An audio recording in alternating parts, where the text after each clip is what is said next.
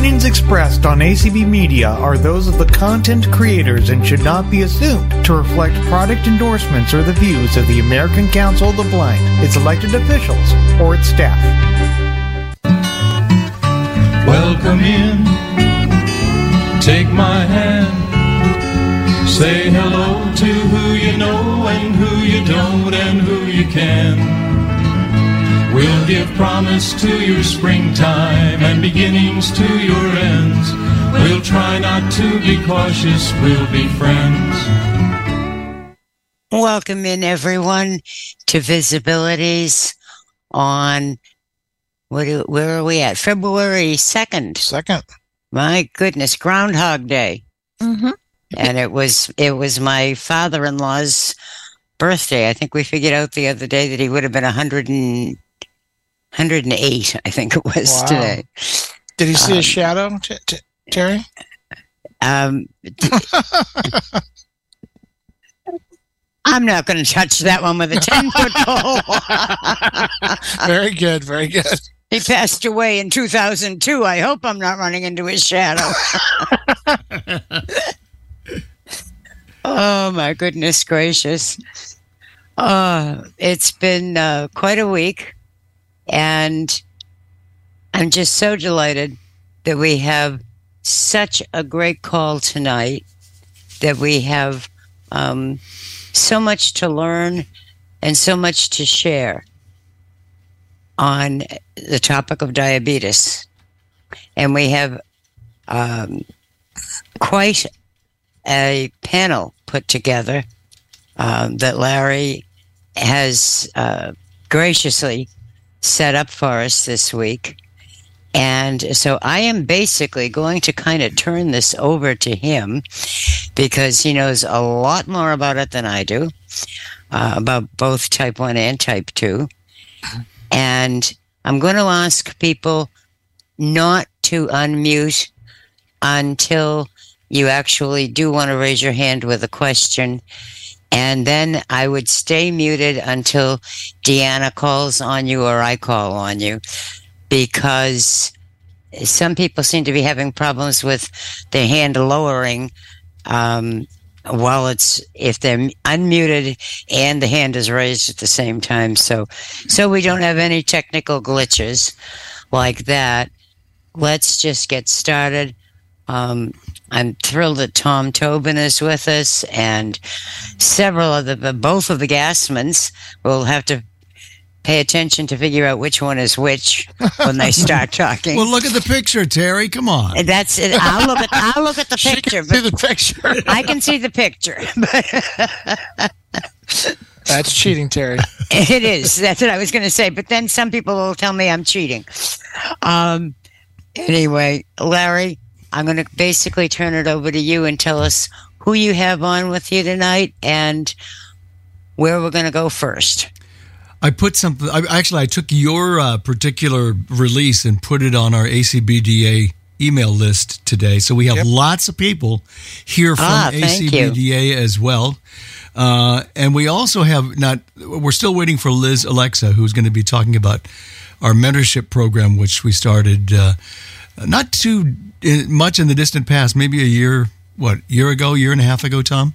Yeah, 2021, something like that. Yeah. Patricia is also and was a dietitian, and helps us understand a lot of things, and not everything, because some things are not totally understandable with regard to diabetes. But she'll be with us. Tom Tobin is here, our immediate past president, and Tom will be kind of helping to put things together a little bit, talking about a lot of things in terms of CGMs as well. And Becky Dungerson is going to be here to talk a little bit about ACBDA and give you ideas if you're diabetic maybe and are not part of our particular list. Patricia Maddox. She just came in.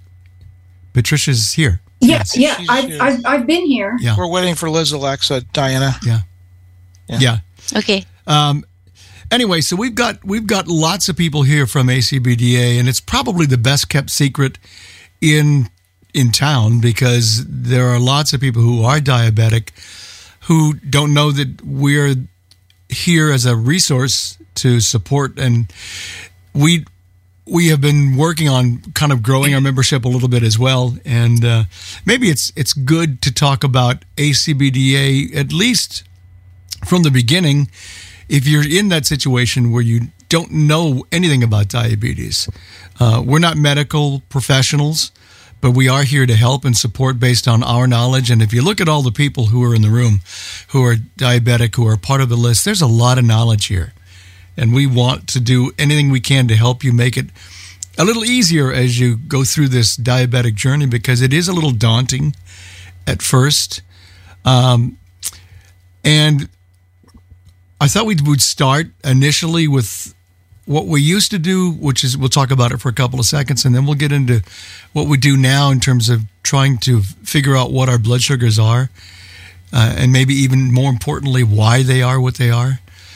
But we used to do what are called finger sticks early on, and we would stick our fingers with a meter and a lancet, and it worked for many years. There was inaccessibility to deal with first, then they got more and more accessible, and we were able to keep track of what our blood sugars were as well, and then we would know based on a scale whether they were too high or too low. There's Tom Jones, also part of ACBDA.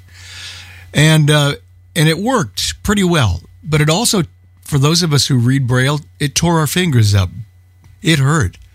You know, you can imagine when you stick your finger with a needle, it hurts. Because you had to get enough blood on the actual lancet in order to put it on the meter to get a reading. And maybe 5-6 years ago, they began to come out with what are now called continuous glucose monitors. Yep. And those monitors, there's quite a few actually on the market. 2 that we know of that are extremely accessible. They still have some issues, but they're essentially accessible. And instead of sticking your fingers, you put the little sensor on a part of your body, depending on which one you choose.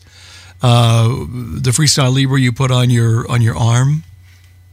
And the Dexcom you put, generally it's on I believe it's on your stomach. Am I correct? It can be on your stomach or your arm. Or your arm, either one. Yeah. Yep. Yeah. And you're able to read your sugars usually with an iPhone. The meter that they provide is not accessible yet, and we're working on trying to get them to make it accessible, because not everybody has an iPhone. Mm-hmm. But those devices have revolutionized the ability for us now as blind people, especially, to read our sugars and know what they are and know how our bodies interact with those sugars. And it's available on the Android as well. Yeah, both iPhones and Android. Yeah. So you literally, for both platforms, you have to go to your Google Play or App Store and download the app. I know with the Libre, there was originally the 1, and then they moved to 2. Now they're on 3 and 4. Apparently, it's going to be released later on in the year. You literally go into, when you get your Libre, you have sensors that you put on your arm, and the 3 sensors are about the size of a nickel, so they're really small. And once you get them on the arm, then you read them with the Freestyle Libre app. You literally open up the app, which is on your phone, and there's a menu which has a whole bunch of different choices. So if Libre 3. I've got the app open now. Male 60 Libre 3. Oh. What's your blood sugar, John? Yeah, I just had lunch a couple hours ago, so don't qualify it. Just tell us what it is. Excuses. So, I'll go into the slider menu in a minute, but if I swipe right, Glucose in range. It says glucose in range. Now that really means it's between 70 at the low end and 180 at the high end.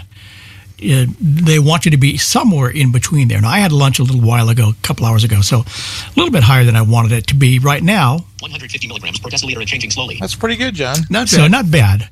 So it's 150 and moving slowly, and then there's a note button, so you could add a note if there's something that you want to say about that reading, or maybe you're keeping track of something. Like I just had lunch? like just had lunch at whatever time. Yeah. Disclaimer. and then it tells you Sensor ends in 9 days.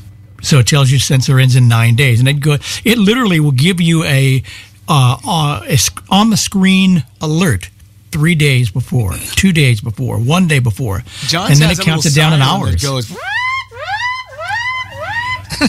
Yeah, I like the sound effects. Yeah, if you get too high, the alarm does go off, and it's a loud alarm. It is. If we go back to the slider menu, Icon, button, and if I double tap that, slider menu, low glucose events, average glucose, button, low glucose events, button, so it keeps track of your low glucose events, average glucose, button, daily graph, button, daily graph, so you can look at what you're doing daily, and all of these I think are accessible. GMI, button, I don't remember what GMI stands for, but do you guys? Glucose Management Index, and it's comparable to the hemoglobin A1C. Oh, really? Okay. Oh, cool. And I haven't been in there, but I'm assuming it's accessible. sensor usage, button, The sensor usage literally, it keeps track of your sensor serial numbers and everything in the event that if one of your sensors fails and you have to send it back to Abbott, they need that number so that they can take a look and find out why it failed. And occasionally they do. And then they send you a new one free of charge. Occasionally I've had to do that, not very often. start new sensor, button, And that's when you start the new sensor. It asks, are you sure you want to end it? Mm-hmm. Must have got that prompt from Microsoft. And so it literally it literally ends it, and then you put the new sensor on. And you do that literally by taking the sensor out of the box, and you clean your arm off with some type of a medical wipe, and then you twist the two pieces apart, and the larger is the one you usually place on the middle part of your arm, above the elbow. So it's on the fleshier part of the arm. Yeah, on the back of your arm, near the kind of above the bicep, really, on the fleshy part. Yeah. And you push in, you hear a sound as the needle slightly goes in, not far, and then you wiggle it off. You wiggle the applicator so that it comes off. An adhesive then circles the sensor and keeps it on your arm. And for the most part, it does a pretty good job, unless you accidentally bump it, or sometimes if it's really humid and hot, it'll loosen the adhesive a little bit. But by and large, it's pretty good. And occasionally you'll lose one like that a few days in advance, but most of the time it stays on there pretty good. And every once in a while you might want to press on it just to make sure that it's making good contact. Yeah. It takes about an hour after you put it on for it to basically set itself up so that it can be used, and then you get an alert. Freestyle Libre, because I think it might be a little different with the Dexcom's a little different, I think, but I don't have one of those. I can only talk about the but Freestyle. Patricia can. Minor differences, but yes. Yeah. So that's and everything seems to work pretty well in the menus. So you can keep track of everything. If I could, Larry, I'd like to jump in here real quick just to do a little comparison. Insurance a little bit too. Right. So we'll do that. Yeah. But I just so back in the day when we were all doing finger sticks, as Larry talked about earlier, we had a test called the A1C test, and that was an average 3-month test of what your blood sugar has been doing over the past 3 months. Helpful, but in today's day and age with CGMs, kind of antiquated. But what it basically meant was that if you took your blood sugar in the morning after being asleep and fasting, and let's just say your reading was 90, that's a great reading. 90 is a good reading. And then that afternoon, before dinner, you take your blood sugar reading, get another finger stick, and your blood sugar is 250. That's not a good reading.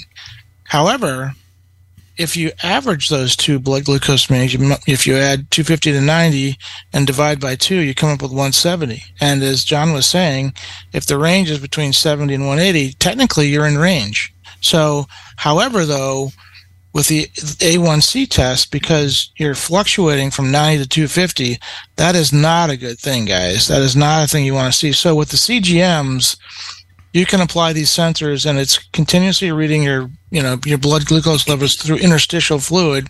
So the really cool thing, especially for type 2s and for type 1s like me, is that you can actually see how your blood sugars trend, as John was saying, after he ate lunch, after I just had some popcorn. What's my blood sugar doing? So what we're finding today in the space of diabetes management, the combination of the A1C test along with what we call time in range, that's the real key with CGMs, your time in range. Keep that in mind. So your time between your blood sugars being between 70 and 180, that's key. The higher percentage of time you stay between 70 and 180, the better your overall diabetes control is. So those two tests today are very helpful in seeing kind of a rolling average, month over month over a 3-month period. And then the CGMs really let you drill down and see what's going on hour after hour after hour after hour, which really just helps you tighten your control. And your time and range is actually now, they're saying, more important than the A1C. Exactly, Larry. That's exactly right. Mm-hmm. And So I wanted to mention really quickly that for the Libras, when you put the sensor on initially, that's the only time now you have to scan it with your iPhone camera. You put the camera up to the sensor, and it takes over and it sets it up. After that, when you want to check your blood sugar, you just open up the Freestyle Libre app and swipe right or left, whatever, and it reads it to you. And so it's keeping track of it in the background. But with the 2 and with the 1, you had to literally scan it every time you wanted to read it. Now you don't, which I think is really a major improvement. And we should quickly mention, how long does it take for a reading? So for those who haven't had to use one before, you eat your breakfast or lunch, whatever it is, when can you start to see some differences and some actual accurate readings? Within maybe, 20 minutes? 15 to 20 minutes? Is that about right? I think? Yeah, I think so, yeah. It's been a while since I've had a sensor. It's been a while since I've had one. So, and I wanted to get into that a little bit for people who say, wow, I'd love to have one of those. Mm-hmm. If you work currently and you have private insurance or your company pays for it, essentially you can get either a Freestyle Libre or Dexcom almost immediately because the company's paying for it or part of it. Up until within the last year, it was not quite that easy if you were on Medicare or even had a Medicare Advantage program because they weren't willing to pay for it. We fought that for a very long time. But I got denied for 3 years. I kept trying it because I had it when I was working for Marriott. And we never could understand that because we said, gosh, if you really want to be a good diabetic, doing everything he or she can to make sure that the blood sugars are within range and learning about what your body and what works for you. By the way, it doesn't necessarily always work for somebody else in terms of things you eat. But you don't know that unless the sensor is actually looking for you and measuring. But any of that stuff is not possible if Medicare is not going to pay for it or part of it. And they wouldn't. And there were all kinds of rules that you had to go through and all kinds of things that you had to ask your doctor to write into your medical records so that the insurance company would okay it. Most times they would not. For a while. Larry, can I ask a quick question? Sure. And that is, was that also the case with Medicaid? Do you know? I'm guessing yes. was. Yeah. I'm guessing that yes, it was. But the only difference between Medicare and Medicaid is that you're low income, right? So yeah, the regs would apply the same. Okay. But if you didn't take insulin, for instance, and you were a type 2 or a type 1, if you didn't take insulin and didn't test so many times a day, there was no way you were going to get it. And that was such a loss for so many of us who wanted to become better diabetics and learn what our bodies were doing. But it just didn't happen for a variety of reasons, which I'm not going to go into here because I'm not in this to slam insurance companies. Tell them the good news, Larry. Well, the good news is in April, thank God, because the insurance companies are glad that I'm not banging on them anymore. But last April, they loosened up, meaning Medicare. They loosened up a lot of the regulations that they had in force for years. Yep. And it's interesting because I remember Chris Gray about 3 years ago he said, if you can hang on, I'll bet you within 5 years that all of the insurance companies, whether they be Medicare or not, will loosen up, and everybody who needs one will have a CGM. And I think he's going to be correct, because now they've loosened up regs. You no longer have to have been taking insulin. And you're now able to get a CGM. I was just approved after 3 years of fighting. And I John, had no of course, problems. had no problems. I had no problems. Disney paid for mine at work, and then when I retired, I was out without it for a couple of months. But Medicare did eventually approve it, and now it's not free for me anymore. But I think they pay 80%, and I pay the other 20%, which is not normal. bad at all. That's normal. Really, yeah. I think it comes down to you get a 3-month supply. The provider gives you, that would be 6, and they throw a 7th one in just in case they get lost in the mail. So I think I'm paying about $25 per sensor, which is a whole lot better than having to pay for all of it. I think probably that we have come to the end of the road of not being able to get our CGMs, and most people now can. I talked to a few people last week who were fighting that same fight that I was having issues with, but they are now being approved as well, which is great. Which I think this is the way it should be. Diabetes is a difficult disease to deal with. Sometimes we don't understand why the sugars go where they go, etc. Even if we're not doing anything that would be considered bad for the body in terms of what we're eating. So there are a variety of reasons. I mean, like stress, for instance, and other things that have nothing to do with food. But if you don't have a CGM as a part of your diabetic arsenal, it makes things so much more difficult. So I'm happy to tell you I'm about to that point now where they're going to send them. And I will use them because I used them before, and I know what an advantage it is to have them. So can we take a sidebar here, Larry, for 1 second? So yes, absolutely. Yeah, I just Terry, if it's okay, I just wanted to mention, because there's some hot off the press developments as far as yes, there are. I was just thinking the same thing. Well, you and I are on the same page, my dear. So we've seen a bill in Congress, it's now HR 1328. Now there's a new Congress, but it's what we call the Medical Equipment Non-Visual Accessibility Act, and this is for all Tier 2 and Tier 3 durable medical equipment, or DME, we call it in the business, which would include insulin pumps, continuous glucose monitors, glucose meters, the old finger stick guys, that's still out there, and other non-diabetes-related equipment like blood pressure monitors and oximeters to read the oxygen level in your bloodstream, and a whole bunch of other stuff.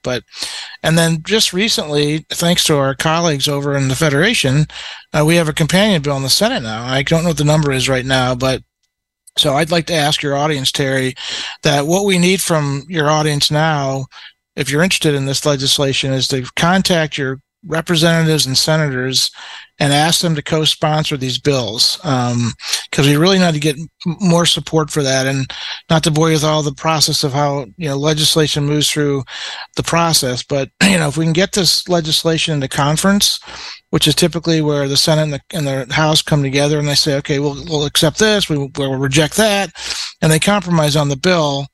And we agree to have a clean bill that goes to the president that says, basically we need all these pharmaceutical companies to make all their Tier 2 and Tier 3 devices, insulin pumps, continuous glucose monitors, glucose meters, fully accessible to people who are blind or low vision. That's what this bill is all about. And I'm really confident this year we can get that done. So I'm calling on all of you, challenging all of you out there to please contact your representatives and your senators to say we need co-sponsors on this bill. And that's really the next step, to get as much support as we can behind these two pieces of legislation, then get them in the conference, figure out the details, and then get it to the president for his signature so we can get this done this year. I think we could get it done this year. So, and I think I have some even hotter news off the press. Okay. And that is that next Friday night, here on VISAbilities, we're going to have Claire Stanley and Swatha. Swatha, I'm not going to try it without it in front of me. Swatha is fine. She understands. Claire and Swatha are going to be on next Friday night to discuss the imperatives, and that is one of them. Yes. That is also an imperative of the National Federation of Blind Guys. Right. So this piece of legislation is totally apolitical. So, this is about diabetes. Diabetes affects everybody, whether you're a member of ACB, NFB, CNIB, or the man on the moon. So, this is a non-political issue. So I really am, not to sidebar, but we have an accessible insulin pump task force, and that's a collaboration between NFB, ACB, and CNIB, and we're working hard with all these manufacturers to get this done from an advocacy standpoint. So I think if we can stand shoulder to shoulder, the Federation in DC this week, will be in DC coming up here in a couple weeks, and we can speak to our legislators with one voice on this stuff. We can get it done. So I think the opportunity, guys, now is here. The opportunity is here. Now is the time to strike and get this done once and for all. Let's turn to Patricia a little bit, because a lot of people, especially who are new, are wondering, what do I do? How do I eat? What do I eat? And unfortunately, it's a little different depending on the person, but you can generally have a pretty good idea of what to do after you've talked to your dietitian, your diabetic educator, because those people are here to help as well. So, Patricia, please go ahead. Okay. I thought I'd start with a couple of questions that are probably already in a lot of people's minds. That way you won't even have to ask them. There's a misconception that, you have diabetes, so now you can't eat sugar, or now I can't ever eat anything that has sugar in it. And that is a huge misconception, as well as, a lot of people, when they know you have diabetes, they'll say, you shouldn't be eating that, that kind of thing. And that's just not true. You do not have to give up all sugar. The blood sugar is affected, of course, we know the most by carbohydrate foods that you eat. And sweets and sugars are one type of carbohydrates. But other carbohydrates are things like bread, cereal, rice, pasta, fruit, and milk. And did you ever stop to think, we all know that that there's lactose in milk. We've all heard that word. That's just sugar. OSE, words that end in OSE is sugar. And fructose in fruit. But we don't consider fruit and milk to be unhealthy foods, right? Actually eating a piece of cake that's full of fat, which tends to slow its digestion, would not make your blood sugar rise nearly as rapidly as drinking a glass of milk or a glass of orange juice. So, we have to put sugar in kind of perspective of it's not poison. The big thing is how much carbohydrate we eat. That's the key factor. Theoretically, instead of maybe having a sandwich and a glass of milk for lunch, you could have a piece of apple pie and have pretty much the same effect on your blood sugar. But we all know which meal is more nutritious, right? I mean, nobody's going to argue that, then I'll just eat apple pie every day for lunch, right? But because of the high fat content. Patricia said I could. Because of the high fat content in something like a piece of pie or a piece of cake, or my favorite, Tom knows, is cheesecake. Mine too. It slows down the digestion. But obviously that's not a healthy diet. Those are things that, whether a person has diabetes or not, should be eating once in a while for a treat. So don't let anybody ever tell you, you shouldn't be eating sugar. You have diabetes. And I still have people telling me that, even though they know I'm a dietitian. It's like, it's kind of one of those duh moments. Like, do they really think you're talking to the professor over here. Who are you talking to? So I think my friends finally got the hang of that. They were always making sugar-free desserts. When I came over, I said, I'm just going to have a little bit of the real thing. Don't worry about it. So the next thing is, people ask is, what's the diabetic diet? Okay, can anybody answer that? I can't. There isn't a diabetic diet. Now, many years ago, I was diagnosed in 1961 with type 1. There was a diabetic diet. And for many, many years, actually into the early 90s, there was a very specific, so many grams of carbs, so many grams of protein, so many grams of fat. You had to weigh everything, including the oil you were going to cook with. But what we've discovered is that there could be lots of different variations to what you eat.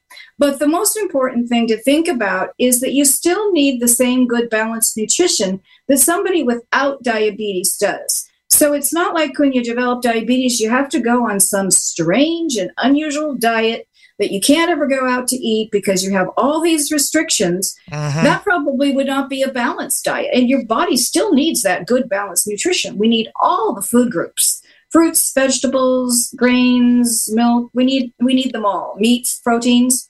And what they were talking about with the blood glucose meters is what is so helpful now, that the amount of carbohydrate that you need can be quite variable. Some people can tolerate a lot more. Some people don't tolerate nearly as much. And by watching what your blood sugars do after you eat certain size meals and certain contents of meals will help you kind of figure out how much carbs you can tolerate in a meal. And it might be different if you choose different foods. Like my husband has type 2. So when he first got his CGM, he was often eating grape nuts for breakfast or a bagel. Well, what he discovered right off was they didn't work so well. A bagel is actually equal to 4 slices of bread. Did you know that? Okay. He didn't realize that till he saw it. He wouldn't believe it. Cheese. And that doesn't count the cheese. Exactly. Cream cheese. What about the bagel thins? And the jelly. Okay.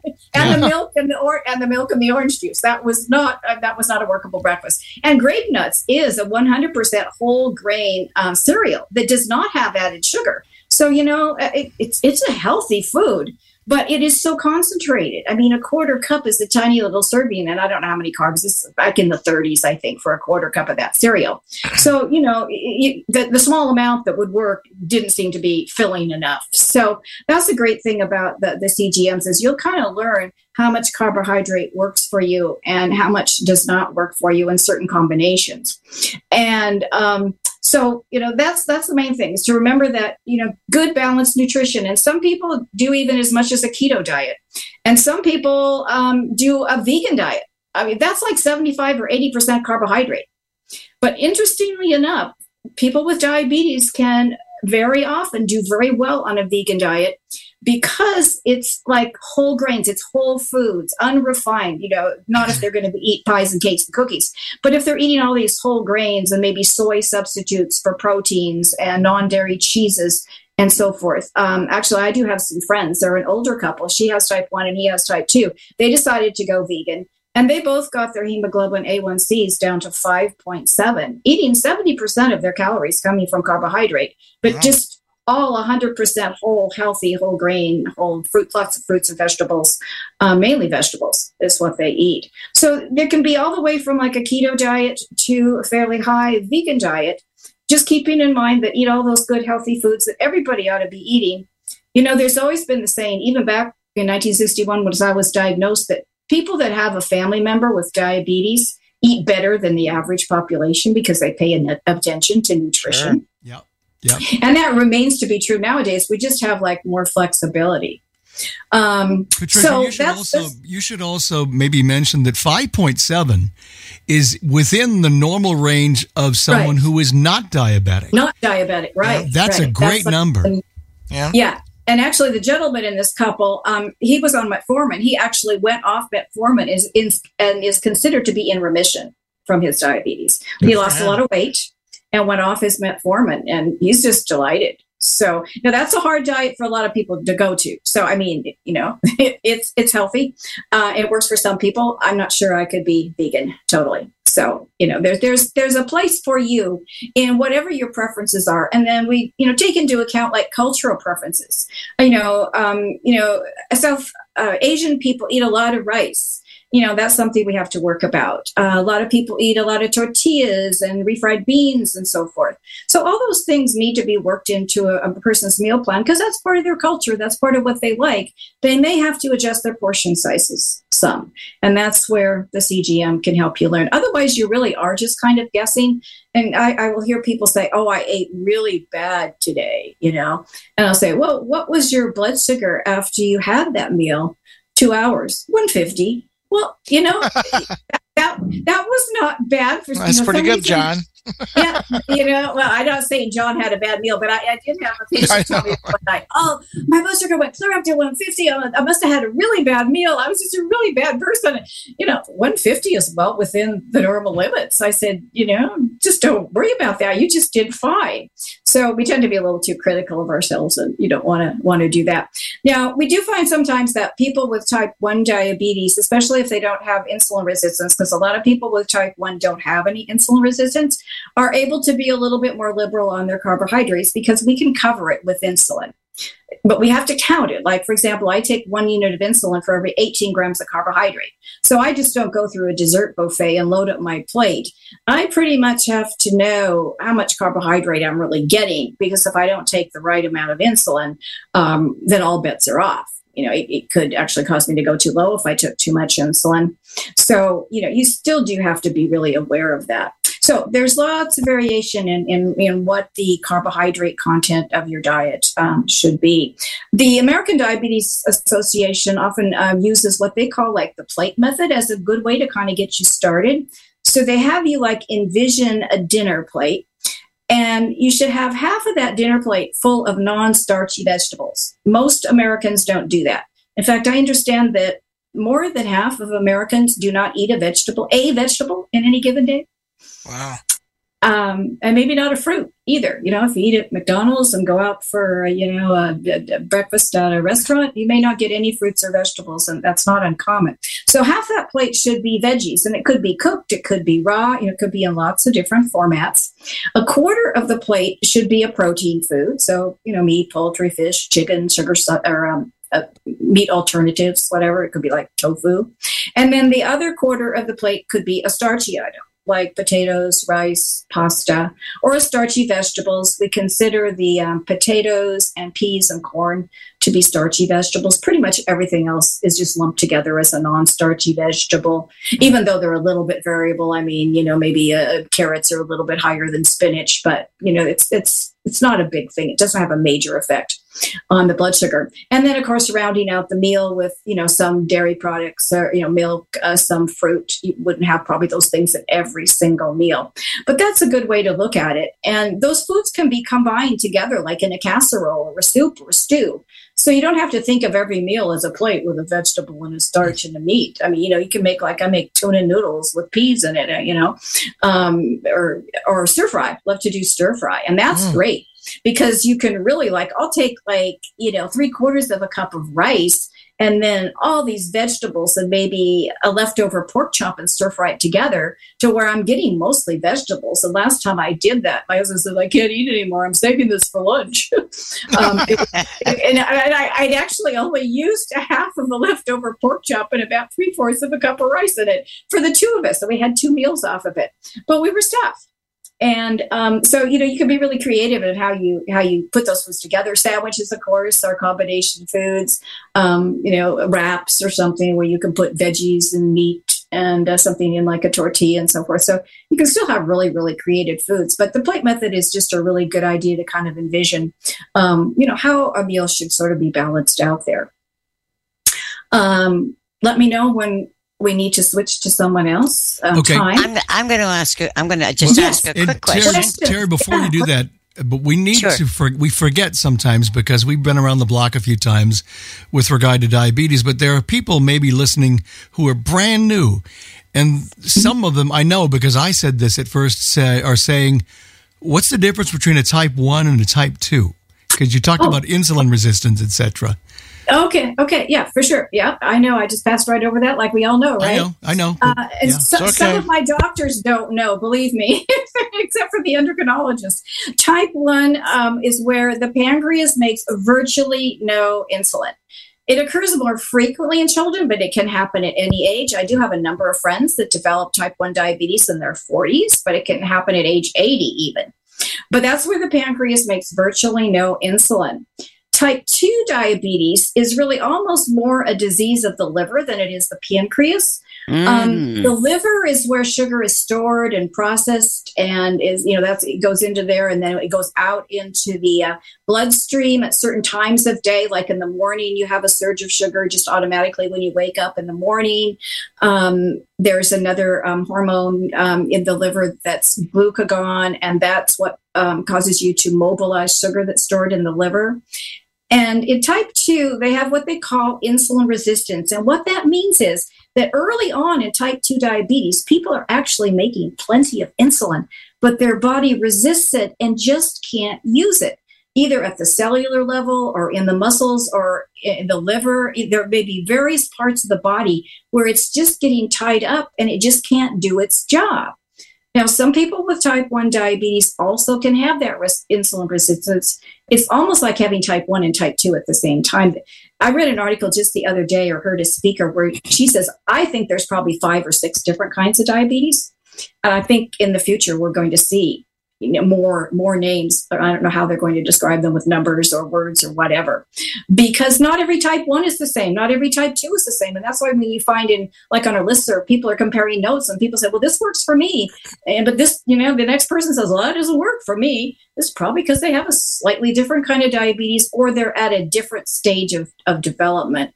Type 2 diabetes also tends to progress very slowly over many, many, many years. And eventually, at some point, their pancreas will start making less and less insulin too. So it tends to be a combination of both not making enough insulin and then insulin resistance.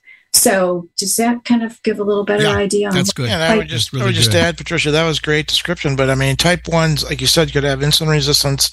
And just so people know, type 1 means, as Patricia said, your body's not producing any of your own insulin. So if you don't take it, you're going to die.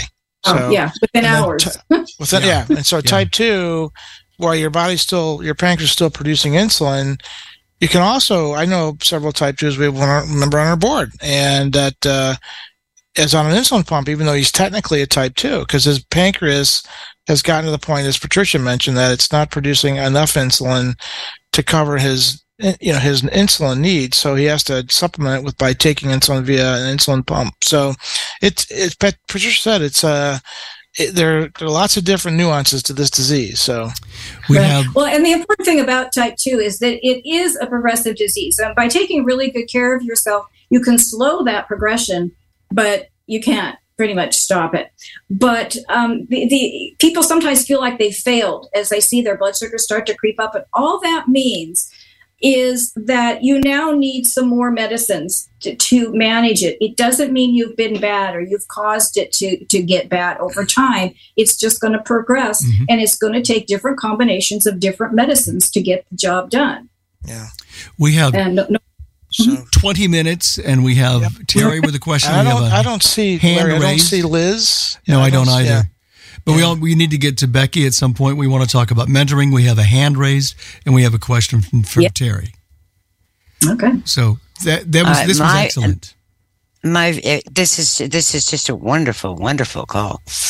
My quick question was, okay, so I went from eating bagels and cream cheese for breakfast to having cereal with milk and fruit and orange juice for breakfast. Okay. What the heck can you eat for breakfast in this world? If you look at it, breakfast is like the most unhealthy meal of our day, it seems. It is, yeah. In America, probably most lifestyles too, because in most countries it is just some kind of a starch or a bread or whatever.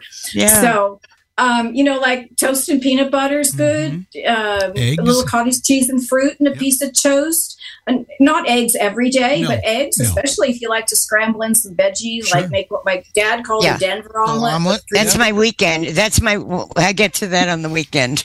But, you can eat non-traditional things for breakfast, like things that you might eat for lunch. You can have a half a sandwich. You can have a bowl of soup. Leftover, stir fry. That's true. There's a lot that I've learned in the past year and a half. My diabetes has actually done some very serious damage to my liver. Oh. And so I also have to be on low sodium. So I've become obsessed with the subject, I think, over the past year. Frank's never had so much unprocessed food in his life as he has. And I've never spent so much time in my kitchen as I have in the past year.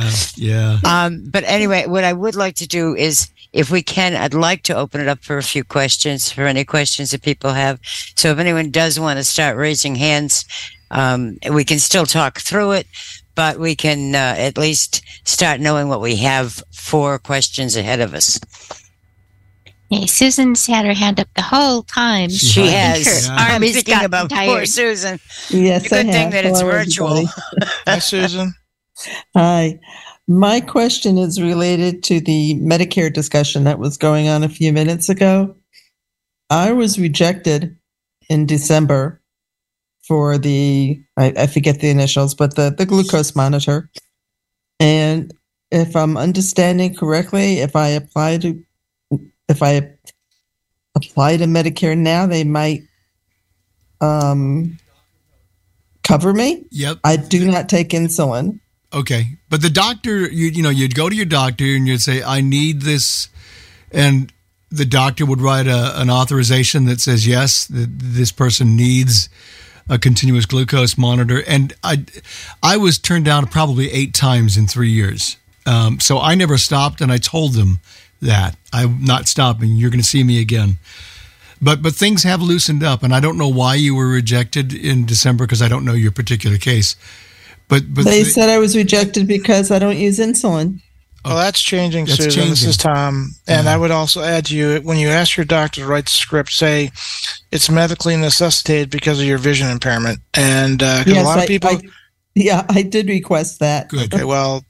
Larry's like our poster child for perseverance here. So, take his example, because he kept pushing and pushing and pushing, and he's now going to get his CGMs, which is ridiculous. But a combination of his perseverance and Medicare lightening the regulations, just give it another whirl. I think you'll be okay. And don't stop.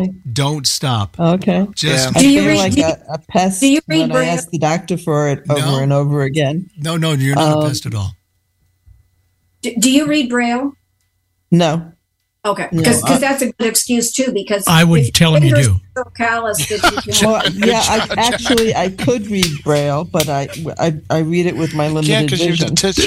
They don't need to know that, Susan. Tell them you read Braille. I like how Mr. Gassman actually, thinks. I could read it, just not with my hands. But what I did tell Medicare when I called to plead for myself was that I can't read the strip.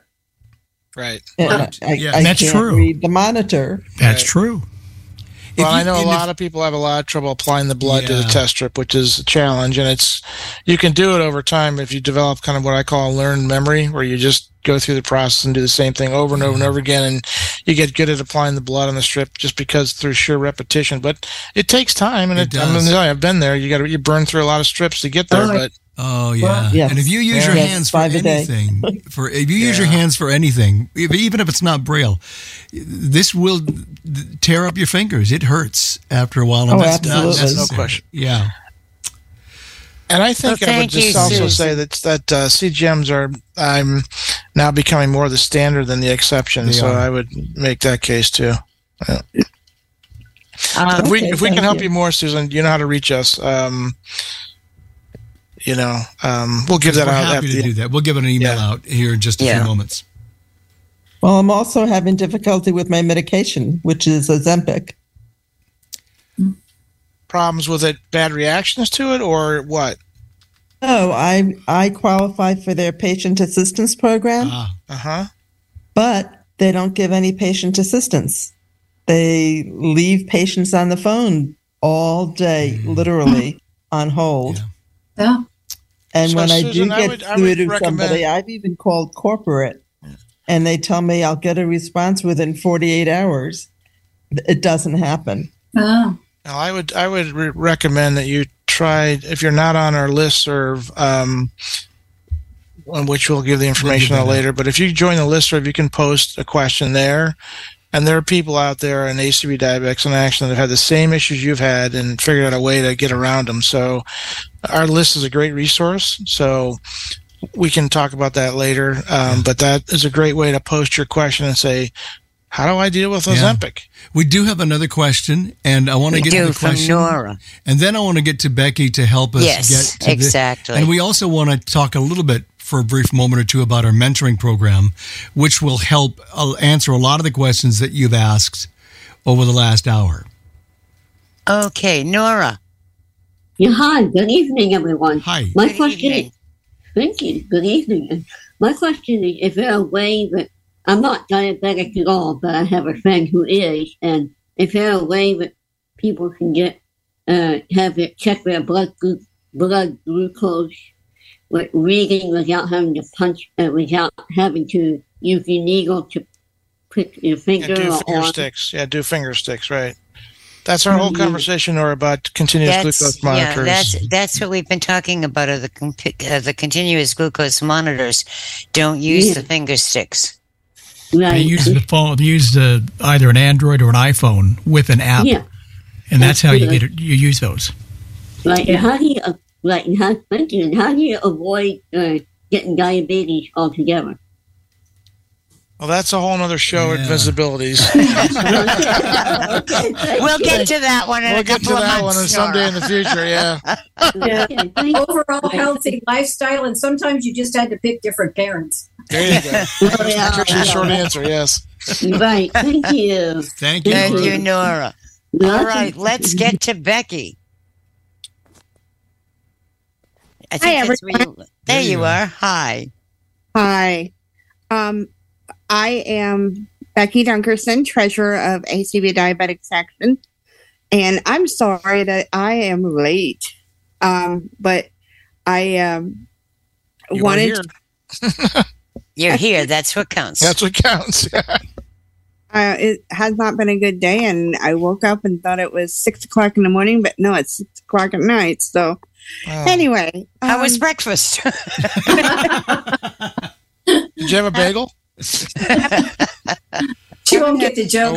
Becky, we're here to help you if you need some help, so that's okay. Well, I am not diabetic. I know most of the people that have spoken are diabetic, but I am one of those that is not diabetic. And the struggle that people have when you're not diabetic and you're living with someone, or you have a friend that is sometimes it's hard because you don't want to say, oh, well, have this piece of cake or have this cookie or whatever. And the thing that I have gotten to remember is each person is in control of their own diabetes. And, I can try to encourage them by not offering things, but sometimes we forget and we do it. And we as non-diabetics need to remember that it's okay. And also, I think sometimes, and I've been hearing this a little bit more from some of the folks in ACBDA, is that sometimes it's okay to go off the beaten road and have that snack or whatever, because if you don't, you're going to sit there and crave it forever, and then you're going to end up eating more. And that's what I've heard from a few people, but, so it's just kind of a toss up. And when you live with someone, it's almost like you take on the role of being a diabetic as well, because of course you're going to eat the same thing that person does and that sort of thing. And so it's kind of like you are as well, but, it can, help you to help yourself, really, to not become a diabetic if you can kind of, help your partner or friend or whatever. So tell us and tell everybody who's listening, whether they be on ACB Media or here in the room, how can we help them as an organization? How can they join us, and how does that happen? Well, first of all, you can join us by paying our $10 dues, and you can go to acbda.org, and then there's a membership tab, and then it'll take you right into the payment screen, and then you can make your payment that way. If you have any questions, or you want to get a hold of anyone that's spoken here, or you have problems joining the membership or whatever, then you can send an email to acbdaorg@gmail.com, and I'll be happy to forward it to you or forward it to the particular person that you're trying to reach and that sort of thing. If you want to get on the listserv, I heard Tom mention the listserv. So if anyone's wanting to get on our email listserv, send me an email, and I can to that acbdaorg@gmail.com, and I will send you the link. That way, all you have to do is just click on it. It'll take you right into an email. And then you just hit send, kind of like all the other groups when you sign up. But this way you'll get the link, and we don't have to try to make sure that you get it all. So, and the wonderful thing about our email and our website, if you didn't hear it all or get it all, it is the initials that we've been talking about tonight, ACBDA. And then for the website, it's .org. For the email, it's org@gmail.com. Yep. And as a result of those, of the website, you get a chance to talk with people. Not the website, pardon me. The listserv, you get a chance to talk to people who have diabetes. And the information that flows on that list is incredible. Sugar Lopez is on the list, and she does lots of recipes. So if you're saying, what can I do from a diabetic perspective? She has lots of recipes. We have a newsletter that comes out as well with a variety of subjects in it. We have a mentoring program that is for members only. And so we match you up with a mentor, or if you are a mentor, we'll match you up with a mentee. But generally it's the other way around to start. And if you have questions, they can help you get through specific items. And it's all, it's not broadcast publicly so that your privacy is protected. And that's for members as well. So we have tons of stuff to offer. In the remaining minute or two that we have left before we flip it back to Terry, is there anything I missed or we missed, Tom, that we need to discuss? I don't think so, but I would ask our lovely host that maybe sometime in the future we could spend part of a VISAbilities evening to talk about the Peer Mentor Relations Program. It really is our flagship program, and it really is, it's what we call the peer-to-peer mentor support program. So as Larry mentioned, you have somebody who's been around the block a few times paired up with somebody who's new to living with the disease. And unfortunately, Liz couldn't make it tonight, but she's our chair, and she's incredibly articulate about the program. And it's one of my, as Larry knows, it's one of my strongest passions, and one of the reasons I brought it to ACBDA, because it has amazing impact on people's lives. So maybe, Terry, you could let us come back sometime and we could talk about Absolutely. the program. Absolutely. And we also, I should mention as the chair of this program, that we also do have educational Zoom calls once a month where we bring somebody in from within the industry to talk to us about a certain aspect of diabetes. So that's ongoing, and we're working on those as we speak. And that's when, John? That is on the second Wednesday, I believe. Yep. Of the month. By the way, my blood sugar's down to 135. Just thought I'd Thank you very much. We're glad to know that. We're right up against it, Terry. Yeah. We're at 59 now. Yeah, we are. We've got to. Yeah, we've got to. We are at 59. Yes. Mm-hmm. I want to thank you all very much, and I did have an announcement. But watch the CCLVI info and some other places. There's going to be a CCLVI auction as a major part of the 45th anniversary of CCLVI, and it'll be coming on 4/5, as in 45 years. Thank you all very much for joining us this evening. Have a safe week. And as I said, Claire and Swatha will be with us next week.